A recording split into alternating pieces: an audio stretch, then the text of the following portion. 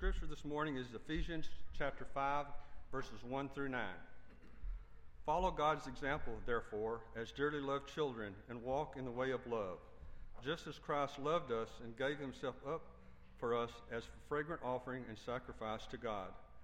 But among you there must be not even a hint of sexual immorality, or of any kind of impurity, or of greed, because these are improper for God's holy people.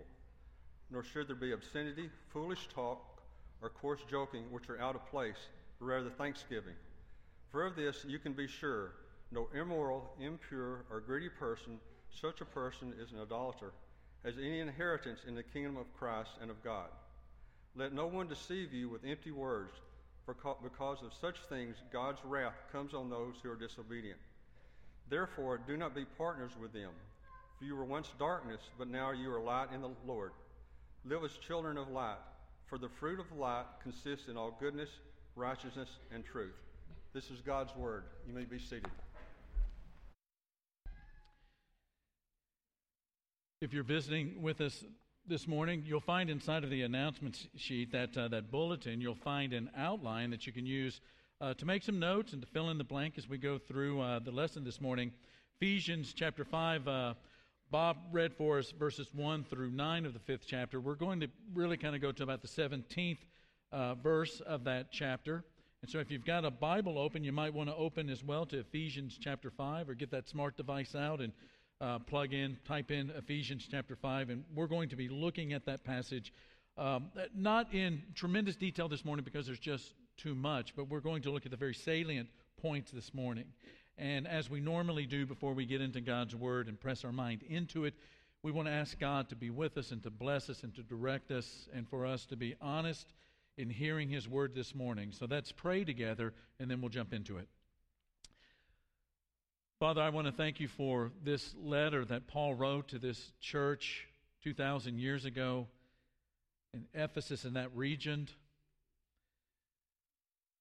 And the knowledge that he has imparted to us about how we reflect your presence, your grace, your salvation, your will, our relationship with you as Father, how all of that is reflected in every area of our life.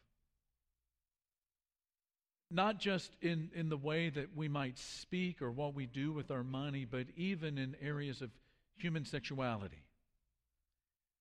And so we pray, Father, diligently and in the name of Jesus this morning, asking you to give us eyes to see and ears to hear, not just to know with our head, but to be transformed and changed throughout all of our being.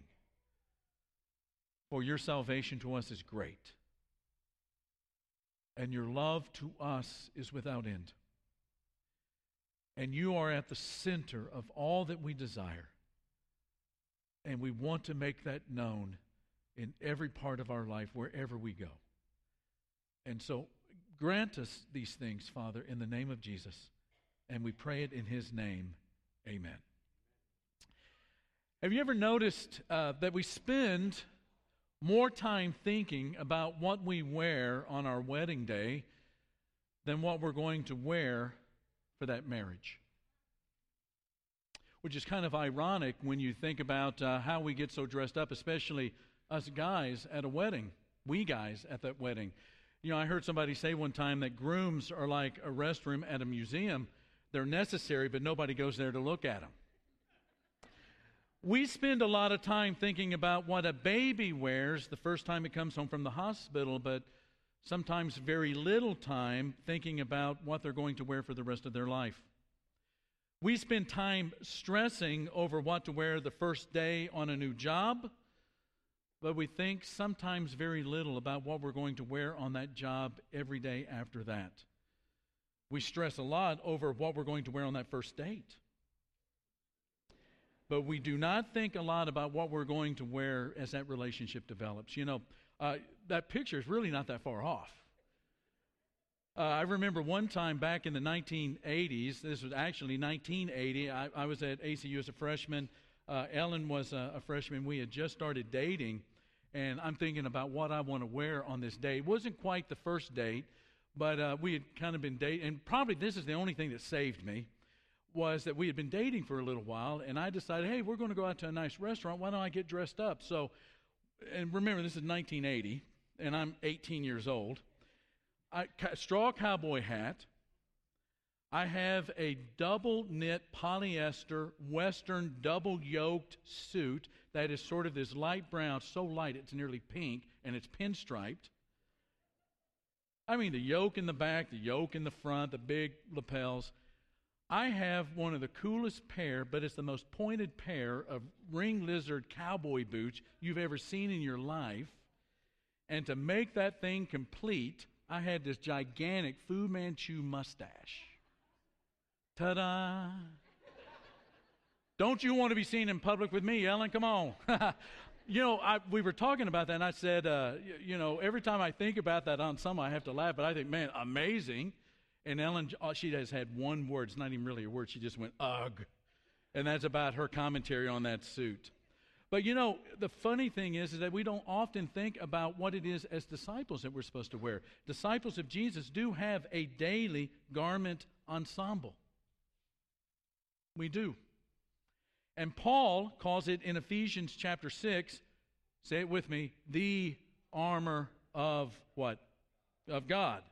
You can read about the armor of God in verses 13 and 14 of Ephesians chapter 6 to get the details, but one of the first things you notice in reading Ephesians 6 is that it's not the leisure suit for God or the tuxedo for God or even the corporate casual for God. It's the armor of God that we're to put on. And there is a reason for that. Paul is calling these disciples in Ephesus to an individual and personal spiritual battle. All of us who are disciples of Jesus of Nazareth are called into an individual, personal spiritual battle. Listen very carefully, beginning in verse 10 of Ephesians 6. Paul is bringing this to a conclusion. He says, finally, be strong in the Lord and in His mighty power. Put on the full armor of God so that you can take your what? Stand against the devil's schemes. For our struggle is not against flesh and blood, but against the rulers, against the authorities, against the powers of this dark world, and against the spiritual forces of evil in the heavenly realms.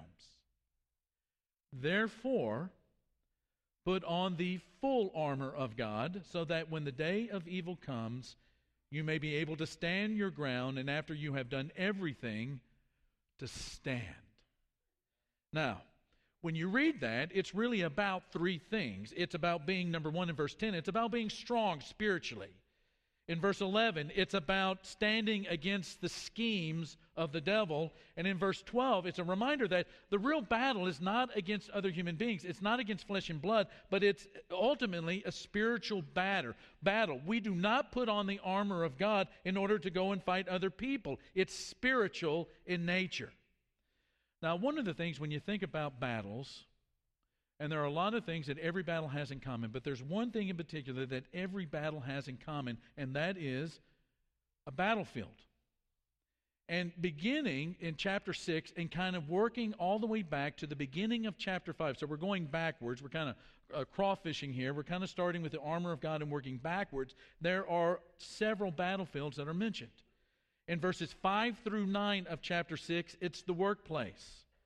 Then as a disciple of Jesus, one of the places where there is a spiritual battle, that we are representing God as our Father and as our Creator and Jesus as our Savior, is in the workplace. How we interact with customers, how we interact with the boss, and if we're the boss, with employees, and if we're a worker there with the fellow workers and employees, that workplace is a place where spiritual battle is taking place. In verses 1 through 4, the beginning of chapter 6, it's about the family, and primarily it's about relationship with children. Now that is a place where spiritual battle takes place. And then beginning in chapter 5, verses 22 to 33, he begins to talk about marriage. And as you know, marriage is one of those places where all things spiritual kind of come to a head, and there's a spiritual battle that takes place there. And he's really talking about the church, but he uses the marriage as a metaphor to talk about it. And then finally, in verses 3 through 17, he talks about human sexuality. That's where we want to park a little bit this morning. One of my favorite commentators, one of the leading New Testament scholars in the world, a fellow by the name of N.T. Wright, in one of his commentaries, writes about walking through a college gateway in England where he's a professor. And through this gateway, there's these walls, and on these walls there are posters plastered all over the place, like you would find even in American colleges. But these posters are advertising college events and college clubs and things that are going on that campus. One caught his eye one day. He's going through that gateway, and he sees just this plain poster with one word written right in the middle of it. S-E-X.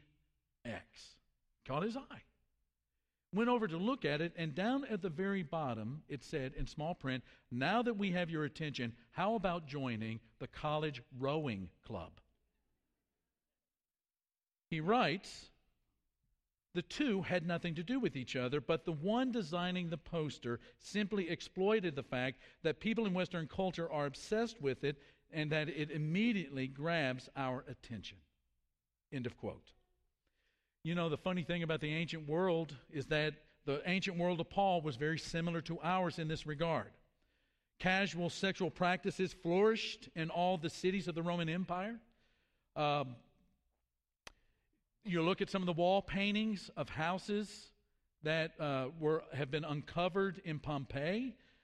You look at some of the things that are depicted on mundane things in the ancient world, like drinking cups. And you get a pretty good idea of the kinds of things that were going on in the ancient world in this area.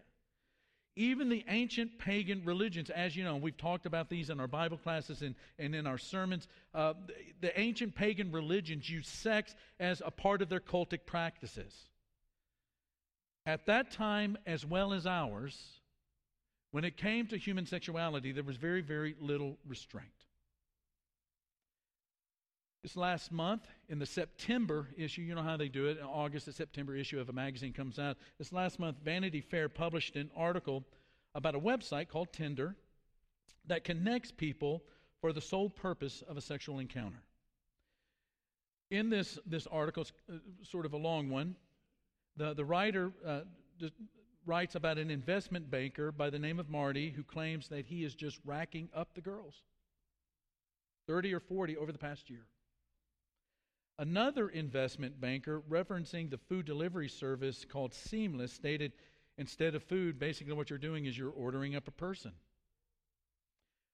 A young female student, she's a senior at Boston College, said something, I think, poignant. And I quote, there's no dating, there's no relationship. You can have a fling that could last like 7-8 months, and you could never actually call someone your boyfriend. No one gets hurt, well, at least not on the surface. And then one of her friends who's been observing all of this adds that sex should stem from emotional intimacy. And it's the opposite with us right now, and I think it's really kind of destroying females' self-images. End of quote. You know, there's irony in this. Not happy, funny irony, sad irony.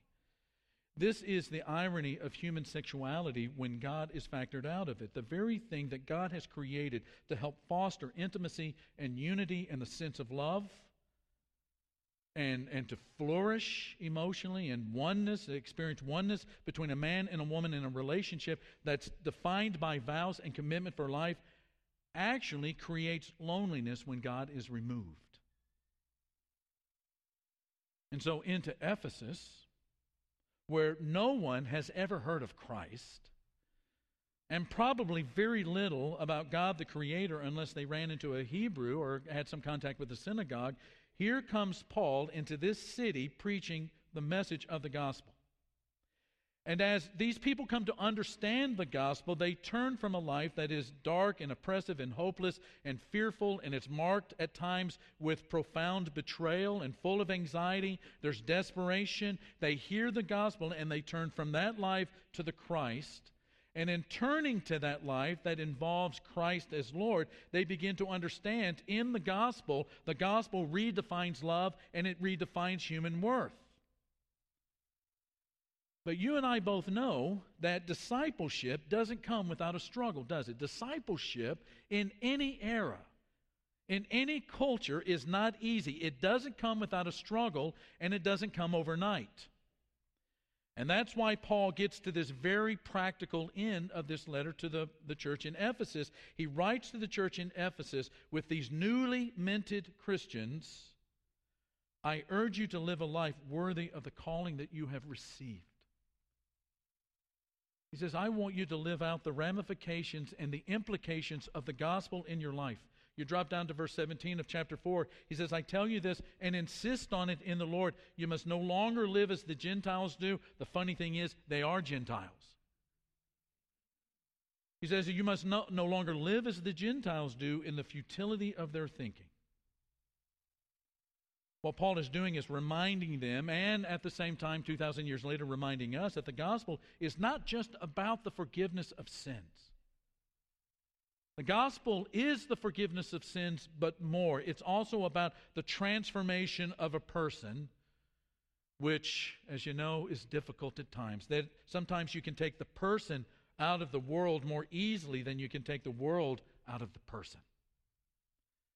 And this is where Paul gets very practical things in helping new Christians learn how to live lives that look like light.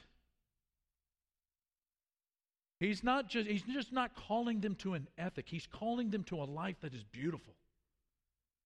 He's calling them to live a life that looks like light in a world of darkness. So how does Paul help us to do this? A couple of things. Number one, he reminds them that the struggle is internal.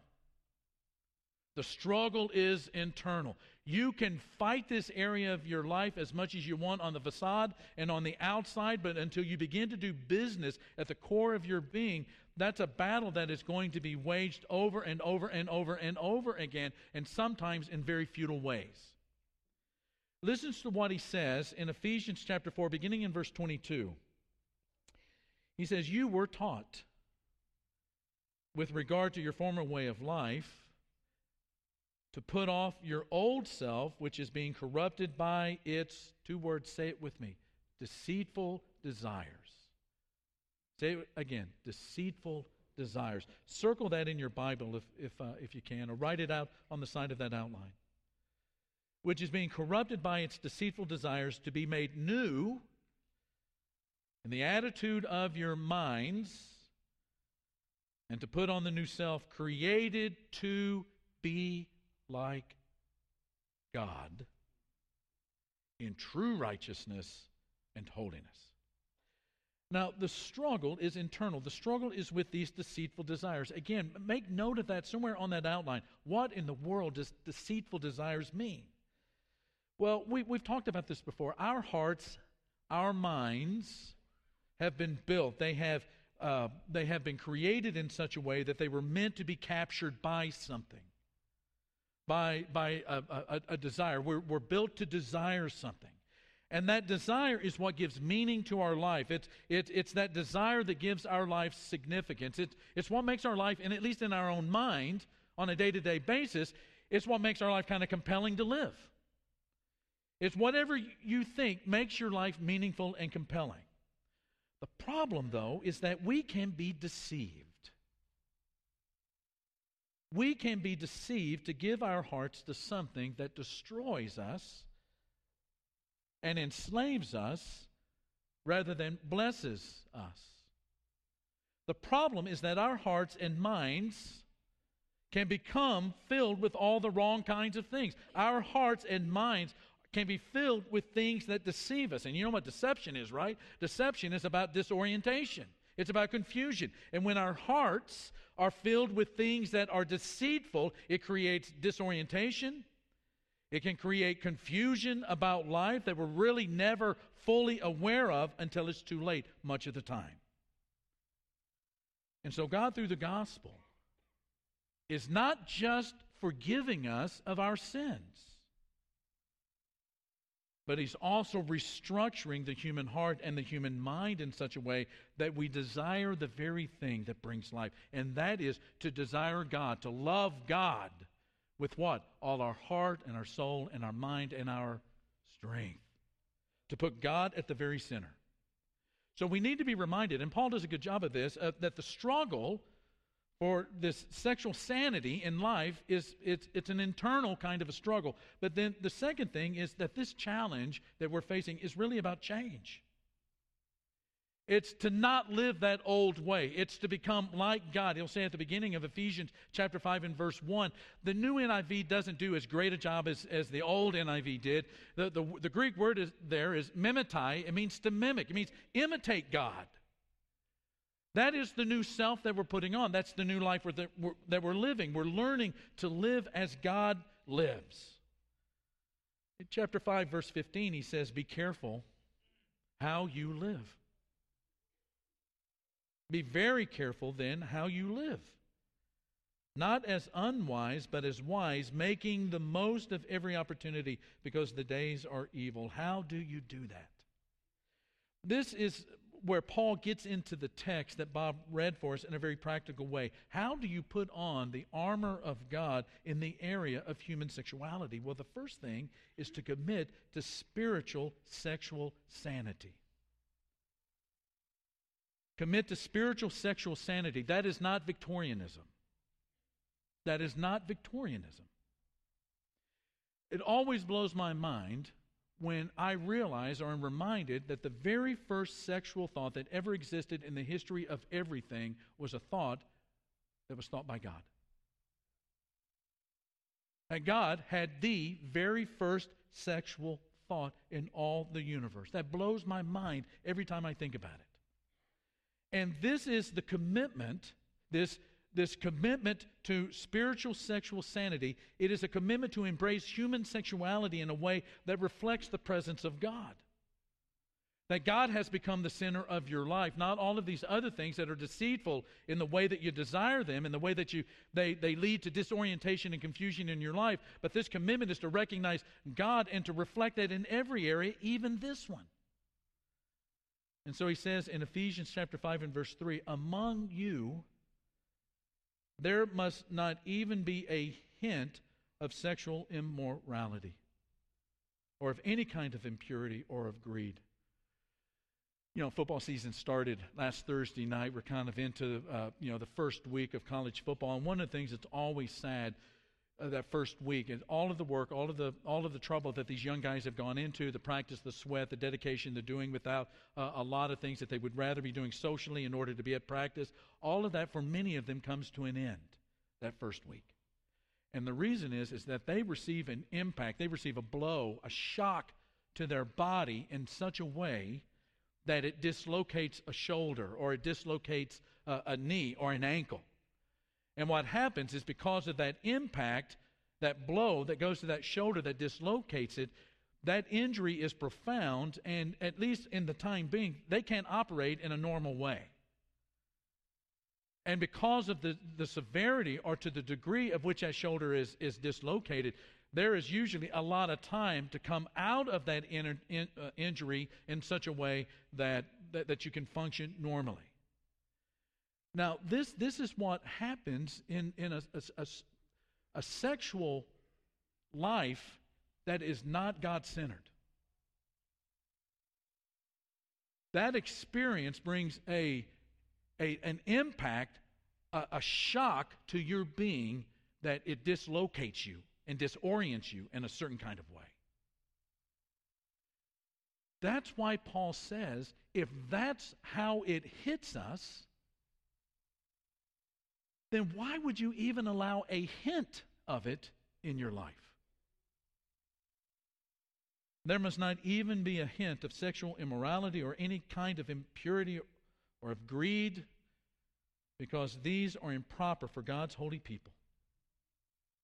That greed is turning that sexual experience into an idol. Disciples of Jesus understand that human sexuality is connected to holiness. And then, number 2, exhibit a spiritual sexual ethic. He says in verse 4, nor should there be obscenity, foolish talk, or coarse joking, which are out of place, but rather thanksgiving. He says then in verse 12, it's shameful even to mention what the disobedient do in secret. 2 quick points here. Jesus once said that out of the overflow of the mouth, the heart speaks. In a much more populist kind of way of saying it, Shane West says, from deep in the well, it comes up in the bucket. What's down in the well comes up in the bucket. How you talk about human sexuality reflects what's going on in your heart and mind. And one of the things that I think is a challenge for all of us in this culture that is saturated with it is to think very clearly, to listen very carefully to the way that we speak about human sexuality and what it might be revealing. It's lurking deep, deep, deep down in the core of our heart. And then a second thing, and I want to quote another member here. This is Barry Newton. Barry often says in staff meetings and in conversations that there are doors that once are opened are hard to shut. Those are doors that should have never been opened in the first place. I agree wholeheartedly with that. And that's why coarse joking and vulgar speech about human sexuality do not lead to an enlightened sexual ethic. They are a door that leads you down the wrong kind of path. And that extends further than to mere speech. Look at verses 6 and 7. Let no one deceive you with empty words, for because of such thing God's wrath comes on those who are disobedient. Therefore, do not be partners with them. Now, what is a partner? What is a partner? Well, when you have a partner, basically it's more than a friendship. It's a special relationship with another human being whom you think has your back, somebody that protects you, helps you to flourish and to succeed. And if that partnership is bad because it's leading you someplace, to a bad place, it's leading you to crash into a wall, if that partnership is bad in business, what do? You get out of it, right? You dissolve the partnership. That, in essence, is what Paul is talking about here. He says, when you come into the church, the way you think about the church is that it's made up of all of these different kinds of people. That's the second chapter of Ephesians. The church is made up of all kinds of different people. But the one thing that they have in common is that they have come together because they recognize that they are lost without the cross of Jesus. And when those people recognize what it is that God has done in saving them and bringing them together, all those walls of enmity that had been up before them have been knocked down because we're all trophies of grace at the foot of the cross. And he says at the end of that, when those people come together realizing that they are people of the gospel, guess they're partnering with each other, and guess who else becomes a part of that? It's God himself dwelling in their midst. What Paul is saying is that when you think about the people in your life that are influencing you, that you're taking your cues from, are they people that are helping you to understand the gospel aspect of human sexuality, or are they people that are helping you to think about sexuality in such deceitful ways that it's going to dislocate you and disorient you and confuse you? And then finally, expect a spiritual sexual transformation. He says in verse 8 of Ephesians 5, you were once darkness, but now you are light in the Lord. Live as children of light. Last week, we were reminded that we are to live our lives like Jesus, full of grace and truth. What happens when people who are full of grace and truth and grace, live a holy human sexuality? They see a beauty they want. They see something they're attracted to, but haven't found it because they were deceived in looking for it in all of the wrong places. I always think about that passage in Luke chapter 7. This is where we'll close this morning. I think about that story in Luke chapter 7 where Jesus is at dinner with a Pharisee, and there is a woman of the city, an amartolo in the language, probably a prostitute. Jesus is reclining at this table, having dinner with this Pharisee, and this woman comes in, and she sees Jesus eating at this table, and she comes and she stands behind this holy, loving, gracious celibate Lord, and she starts to weep. When she's in His presence, her dark life is exposed. The deceitful desires are brought to light. She is standing in the presence of a man who is sinless and without blemish, who does not objectify her as a woman, sees her as a human being. And He is so righteous, without a fault. And yet she stands behind Him and weep in His presence with all of that being exposed and doesn't run away. Who she is has been brought to light, and an anvil hasn't fallen on her. And she begins to become so overwhelmed by the light that is in Him that all she can do in her own personal darkness is to weep and to find something precious, something great, something to give Him, something to show how beautiful she finds Him. And she begins to anoint Him, and she washes His feet with her tears and dries it with her hair.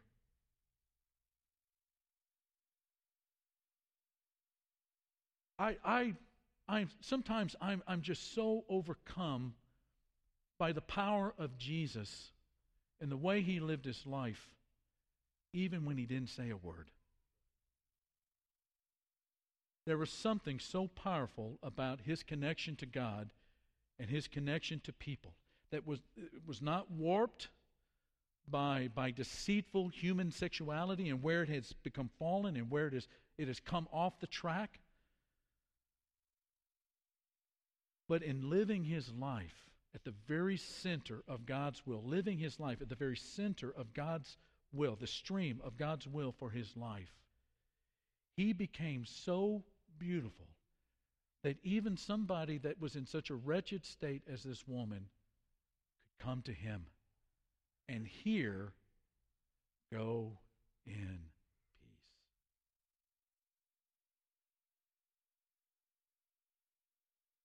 That's who we are in this community. We are people who have struggled individually and personally with this part of our life to the extent that it is under the lordship of Jesus. It is where we are becoming like God. We're imitating God. We're learning, Ephesians 5 verse 2, to walk in love as Jesus walked in love. And especially in this area, that when people are struggling and they find that they've hit that wall in this area of their life because of the abuses or the excesses, or because they thought that something sensuous was at the very center of human experience, only to find that it's hollow and it's simple and it's shallow and it's superficial and it's a facade of something that's more meaningful. But what in the world is that? Until they come into the presence of people like you and me who have discovered the gospel. And Jesus has restructured our hearts in such a way that we become light, people of light, children of light in the midst of darkness. Ben's going to lead us in a song right now. And maybe you're wanting to make that change this morning. You know that there's darkness. If there was one word that sort of described you, it's darkness. And you want to leave that darkness and you want to come to light. We're going to have some of our shepherds down here at the front to talk to you about that very thing.